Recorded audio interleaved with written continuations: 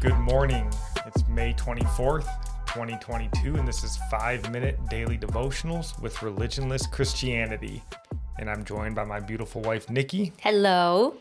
And this morning we're going to be looking at Luke chapter 9, verse 48. And verse 48 reads, "Whoever receives this little child in my name receives me, and whoever receives me receives him who sent me.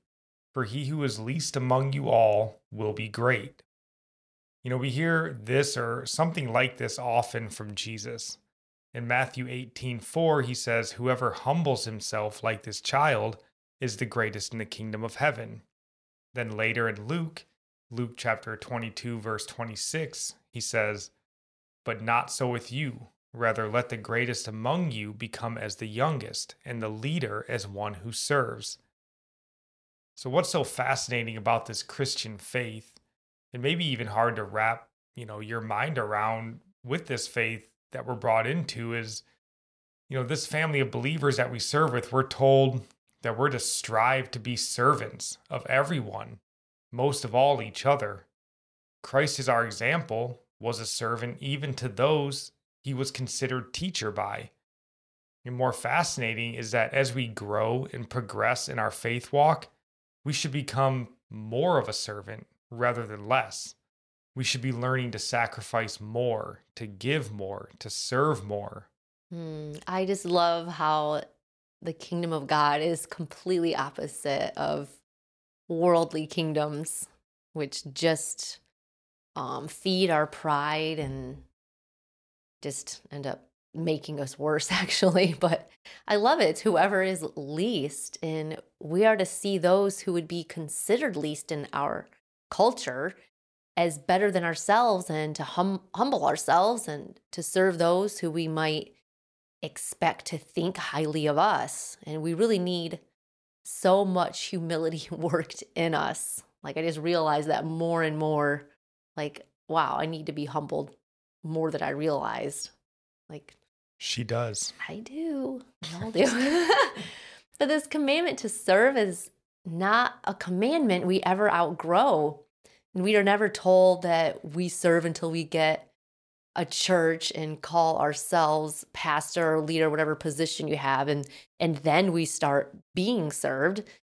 And this, of course, doesn't mean no one ever leads and takes charge, but the idea of serving and the desire to serve others must be something we actively seek out and pray to not lose sight of. Absolutely. And our psalm of the day comes from Psalms 24, verse 3 through 4. And it says, "Who may ascend into the hill of the Lord, or who may stand in his holy place? He who has clean hands and a pure heart, who has not lifted up his soul to an idol, nor sworn deceitfully." Our proverb of the day comes from Proverbs 24:16. "For a righteous man may fall 7 times and rise again, but the wicked shall fall by calamity." And I'll end praying for you, as always, from Psalms 145.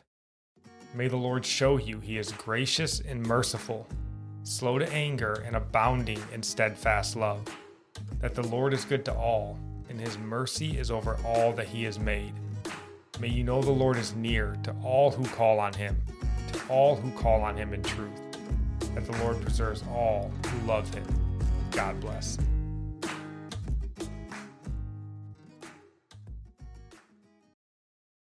America, we are endowed by our Creator with certain unalienable rights: life, liberty, and the pursuit of happiness. At Grand Canyon University, we believe in equal opportunity, and the American dream starts with purpose. By honoring your career calling, you impact your family, your friends, and your community. The pursuit to serve others is yours. Find your purpose at Grand Canyon University. Private, Christian, affordable. Visit gcu.edu.